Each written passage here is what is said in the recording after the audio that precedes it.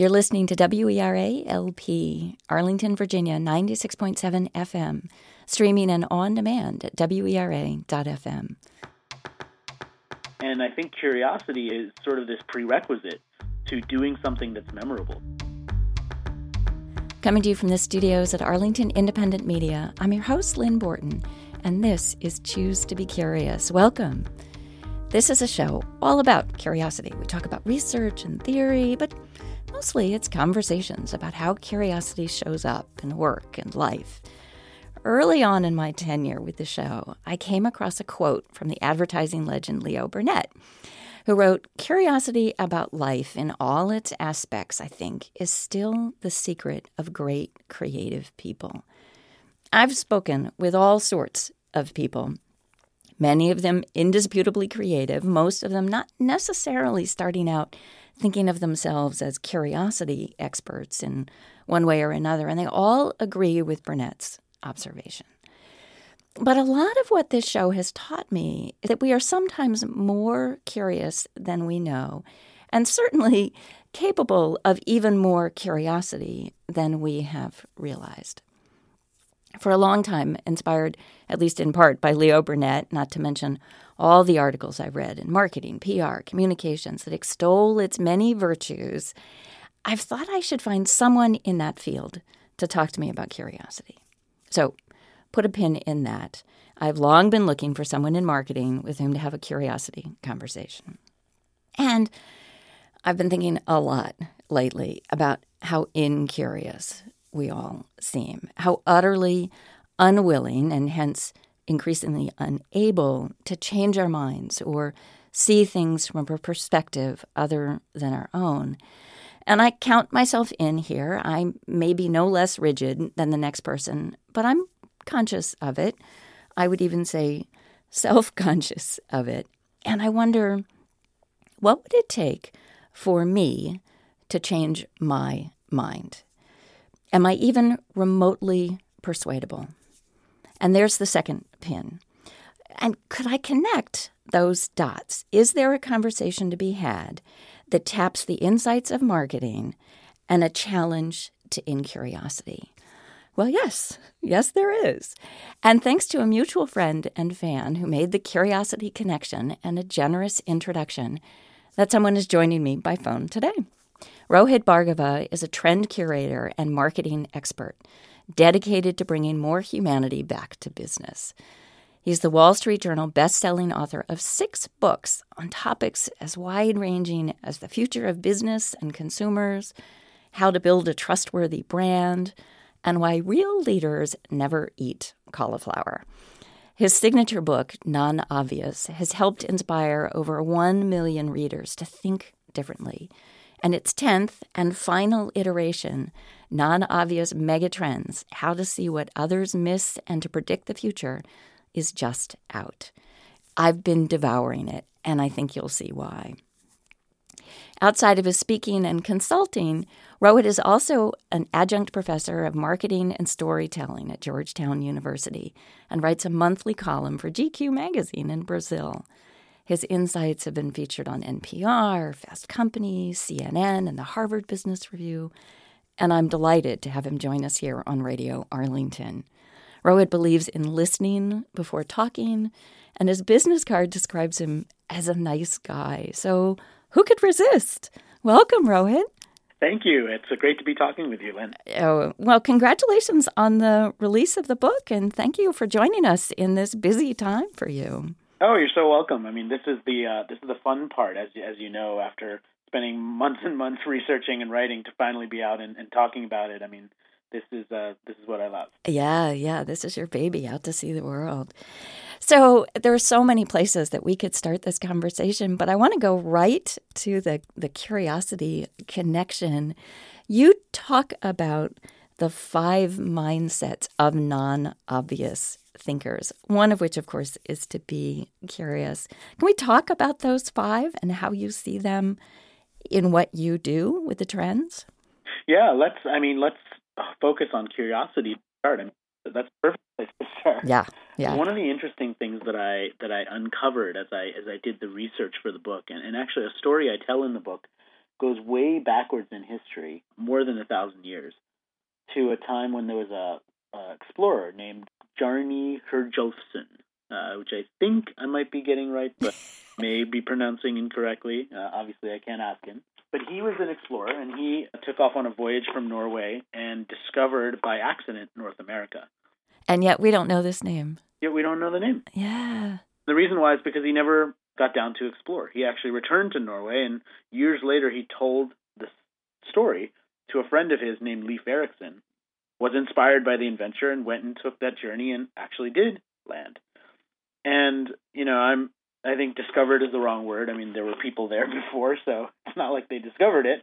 But they were the first Europeans to land there, and there's one guy who's forgotten by history and one guy who's remembered. Right. And, to me, like, the lesson in that story wasn't so much that we're trying to, on a daily basis, do something that will be remembered by history 1,000 years later, but what if we did? What if we could?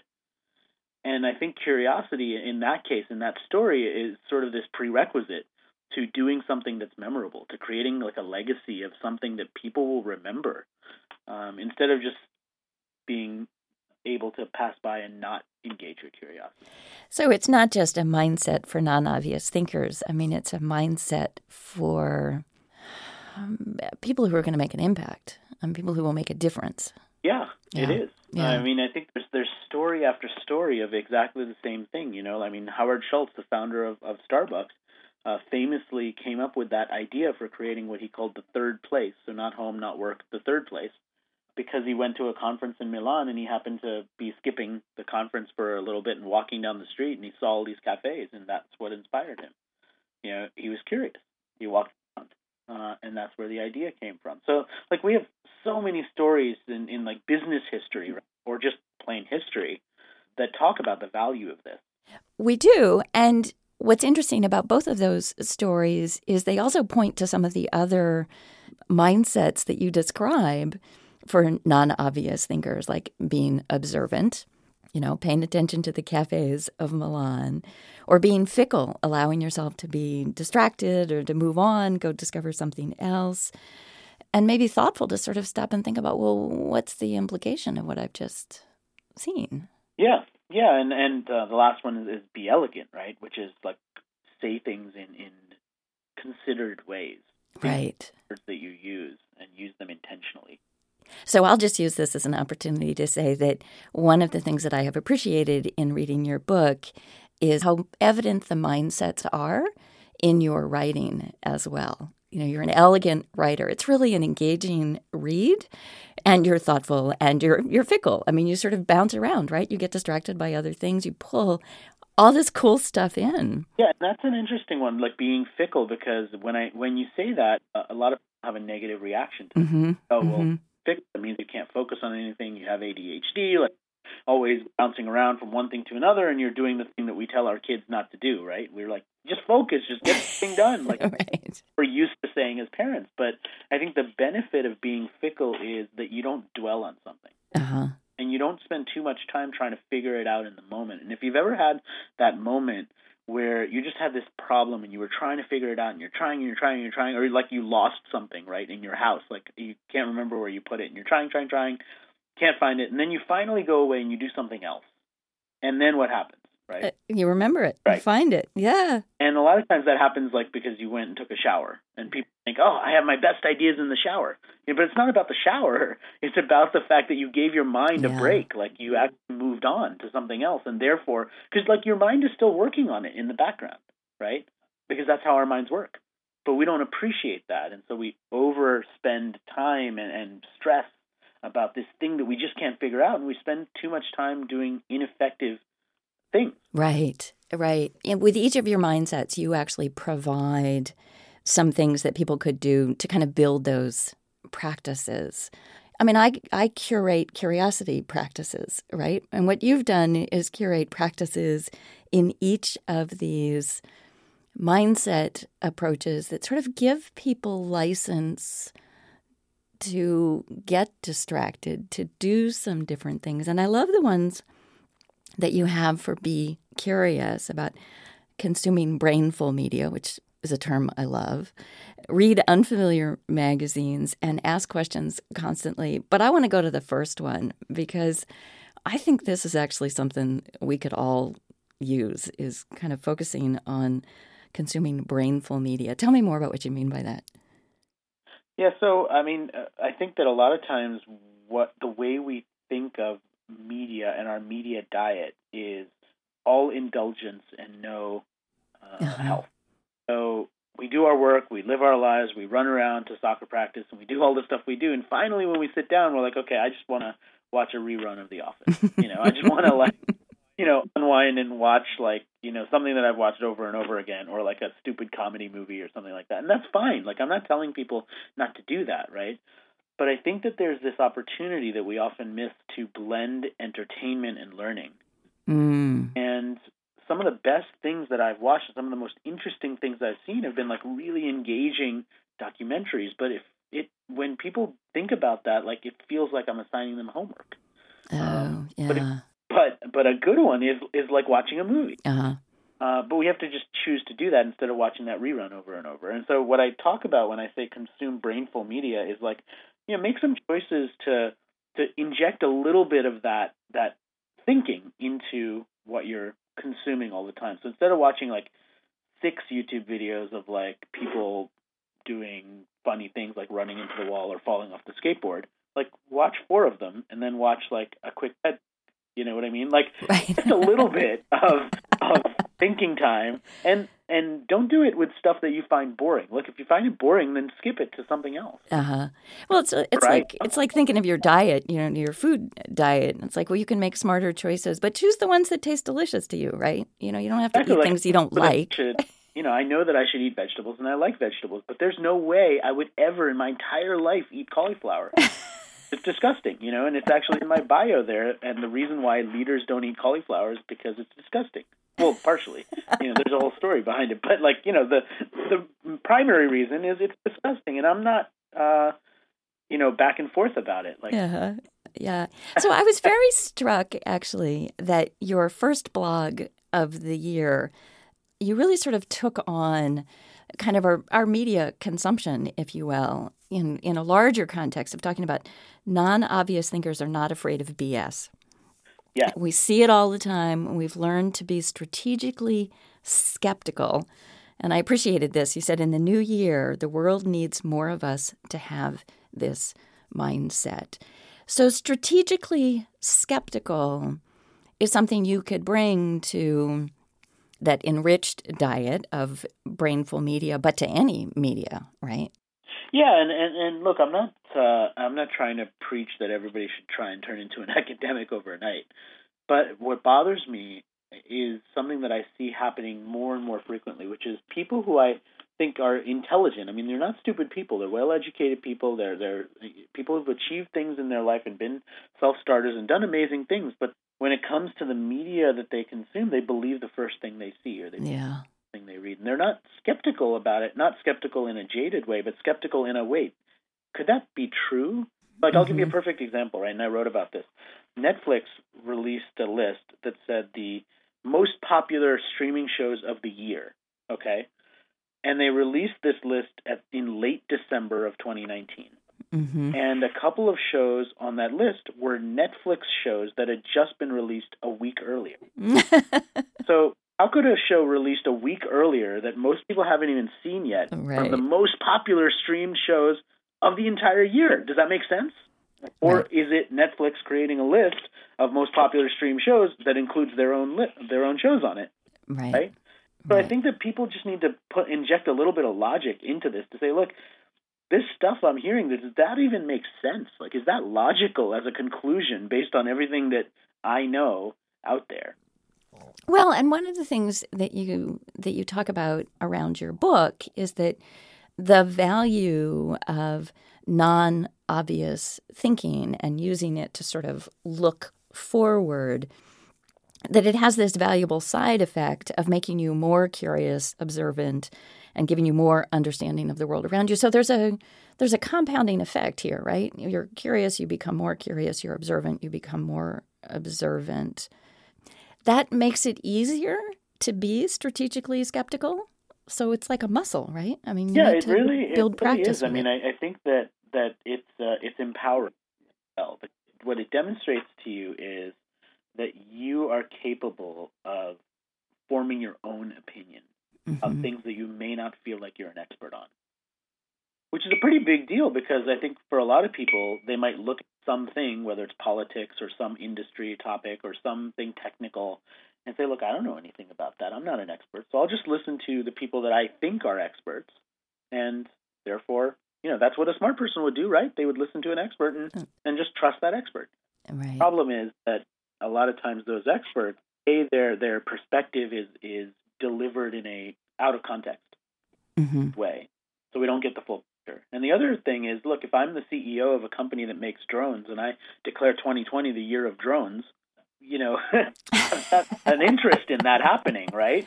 Right. There's some bias Right. involved there, and not because I'm an evil person, but like, look, I have a company that sells drones. Like, of course I'm going to talk about that. Like, what else would I talk about, right? But we have to be a little bit more skeptical about those types of things and say, wait, what is the bias that the person who's bringing that out is actually saying? Yeah. Yeah. So I want to ask you about how you define curiosity. I went back and I was reading some of your older work, and I came across actually a really interesting piece that you wrote in 2012 about curiosity. And you were saying that curiosity has shifted from a need to learn into a need for stimulation. And I wonder if you still think of curiosity that way, or sort of how you, like, what's your working definition? When you say be curious, what are you asking people to do or be? That's an interesting one. I'm sure I've written about it many times, so it's just interesting how your perspective evolves. I mean, I think my latest description would be something that I shared in the book, which is that being curious means that you approach unfamiliar situations with a sense of wonder. Yeah. And I like that phrasing of it because what it says is you're not daunted or panicking when you're in an unfamiliar situation. Mm-hmm. You're what could I get from this that I haven't gotten before? What could be new about this? When you're seeking stimulation, it's like you're actively going and looking for something that you're interested in, Mm-hmm. which is a little different than being open to hearing about something you didn't think you were interested in at all. Mm-hmm. Right? I mean, what I think that approaching things with a sense of wonder does is it opens you up to more serendipity. Whereas if you're just looking for stimulation, you're much more likely to just look at the stuff that you already know you like. So that's an interesting segue to another part of your non-obvious thinking and the most recent book on this intersection thinking, which is kind of about the same thing of sort of connecting dots and wandering around with a sense of serendipity and open-mindedness. And I wonder if you could talk a little bit about sort of the elements of intersection thinking, because, again, these struck me as great curiosity practices right here. Yeah, I think that we're living in a world of intersection thinking and really intersection stories. I mean, the lines that used to exist between various industries are totally getting broken down. I mean, you have furniture companies like West Elm that are opening up hotel showrooms. You've Crayola, that is known for crayons, making a makeup line. You've got Taco Bell even opened a hotel, right? You've got an energy drink, Red Bull, sponsoring stratospheric falls by aviators, right? Putting spectacles around that. All of these things that used to be like different verticals are now starting to blur together. And I think that what that requires of us is the ability to think more in terms of what are the intersections and what are the differences. Focus on the similarities, not on the differences. And the people who are able to do that are the ones that take ideas from outside their industry, from outside the world that they live in, and use them to lap their competition. Use them to actually win. Whether you're a business owner who's got your own business or you're working for a company that's trying to stand out against the competition, if you're just doing the same things, if you're following the best practice in your industry, right, which everybody is sort of hardwired to do. I mean, anybody who's in the financial services industry, they'll go to financial services conferences to learn, right? A person in the financial services industry probably wouldn't go to CES, which is happening this year in Las Vegas. But if they did, they'd see all sorts of interesting technology that's coming out and maybe ways of applying that to their industry. So those are those next two elements in intersection thinking, right? About embracing serendipitous ideas and wandering into the unfamiliar. Like go to a conference about stuff you don't know anything about. Yeah, and I'm lucky because I get invited to between 40 and 50 events a year, and most of them are in industries where I don't know all that much. I mean, I remember last year I did an event for the jewelry industry, and that was a really interesting one because now I was going into the world of a jeweler and saying, what do people care about and how do they actually sell? And I actually went to prepare for the talk, I went to a sales training locally here in the Tysons Corner area, actually, where a jeweler manufacturer was giving sales training to the people who sell jewelry on the floor. Uh-huh. Here's how to actually sell this product to the customers, and here's what they might relate to. And so getting that inside look from a sales process, I mean, who would go through jewelry sales training? That's not my industry. I've never done that. Probably will never do that. But now I have this insight from spending an hour and a half going through this training as if I were a jewelry salesperson, right? Yeah. Multiply that by 40 different events in different industries across the year, and you can kind of see where I get a lot of this input. Yeah, fascinating. So the last one on the intersection thinking is be persuadable. Talk about that. That is quite difficult. Yeah. For any of us. And it's not because we're bad people, but we know what we know. Mm-hmm. As we get older, we become more certain of what we know. And that, in a nutshell, I think describes a lot of the problem that we have in our country today. People who are unwilling to consider that someone who doesn't agree with them might also have a point. Mm-hmm. Mm-hmm. And being persuadable to me means forcing yourself to have those challenges and to rethink what you might know, and not in an angry debate way, because that rarely changes people's minds. But in a, why do you think what you think, and what can I understand about you as a result of that? Yeah, interesting. So do you have a strategy or two to share on how to be more persuadable? Yeah, I mean, look, one of the things that I do, which is frustrating for me at times, is for the last 3 years, I've been subscribed to get political emails from both camps. Uh-huh. So the same things that are happening in politics, and I live in the D.C. area. A lot of everybody, we're kind of dealing with this on a constant basis, maybe more than people in other countries, right? Other regions of the country, sorry. But the sense that I can get that same message and see what the messaging is to everyone, that's one way, because now I start to get that picture. The other way, I think, to continue to be persuadable is to try and choose to read things that are not meant for you intentionally. Sure. And magazines are one way that I do that. And you mentioned that earlier as one of my tips. But a lot of times when people are listening to a talk, one of the big things they take away from that is at the airport on their way home, I want them to buy a magazine that's totally not for them. So for me, for example, I might buy Teen Vogue magazine back when it was print. But that's for 16-year-old girls, right? There's no reason I should be reading that. But when I do, I see celebrities I've never heard of. I see products that I don't even understand. And I see language that is unfamiliar. Yeah. Because of that, I take a step outside of myself and I get to appreciate someone else's point of view. And that has become almost impossible to do online. There's a reason why I suggest people do it with a print magazine, because the magazine that you buy is the same one that person who it's targeted to buys. Whereas online, with all the fees and the personalization and all of that stuff, a lot of people don't even realize that, if you and I search for the same thing on Google, we would see different results. Right. And that surprises a lot of people. They're like, wait, so the results aren't even the same? And they're not. Not at all. Not at all. So before the time gets away from us, I do want to invite you into some intersection thinking with my big jar of wannabe analogies. Are you game for this? Of course, yeah. Okay.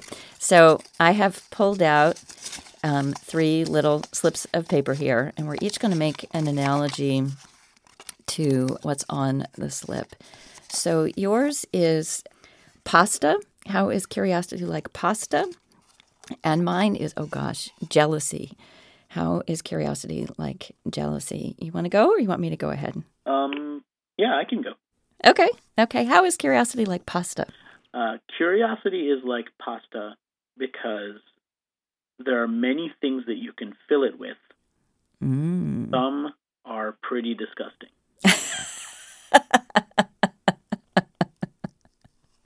I like it. I'm never going to eat ravioli the same way. Lovely. Okay. Ravioli, that's for sure. Jealousy. How is curiosity like jealousy? Well, jealousy, kind of like curiosity, can sort of take hold of you and not let you sleep, not let you focus on anything else. It can be a kind of a burning sensation. Curiosity, I think of as kind of more pleasant than jealousy, but I think it has that kind of overwhelming, or can have that overwhelming quality about it. So that's how curiosity is like jealousy. And audience, yours is fish. How is curiosity like a fish? Let me know. Facebook, Twitter, #analogy. How is curiosity like a fish? Well, Rohit, thank you so much for this. And if people want to learn more, where can they find you? So my personal site is just rohitbhargava.com, ROHITBHARGAVA. Or if they want to find out about the book and get a free excerpt, they can do that at nonobvious.com/megatrends, all one word. Great. Well, thank you so much for this, and have fun with the launch. I will. Thank you. You've been listening to WERA 96.7 FM. If you joined us late or want to catch up with this or any of the other great shows here on Radio Arlington, check us out online and on demand at WERA.FM.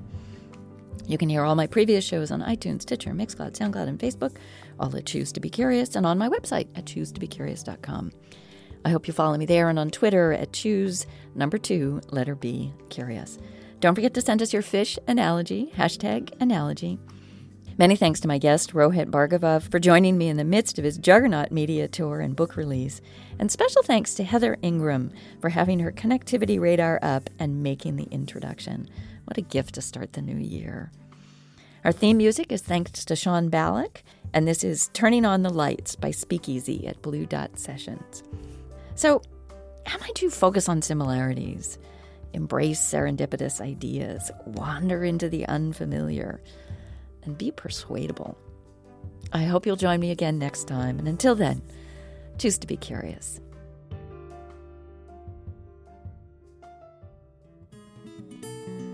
Choose to be Curious is sponsored in part by Realtor Christine Hopkins. Curious about real estate? Christine works with clients from around the world using her time and knowledge to build community. As she likes to say, community engagement has always been my big why. Working in real estate has helped me express that. What makes you part of a community more than living there? For more information, visit facebook.com/Nova House Hunter.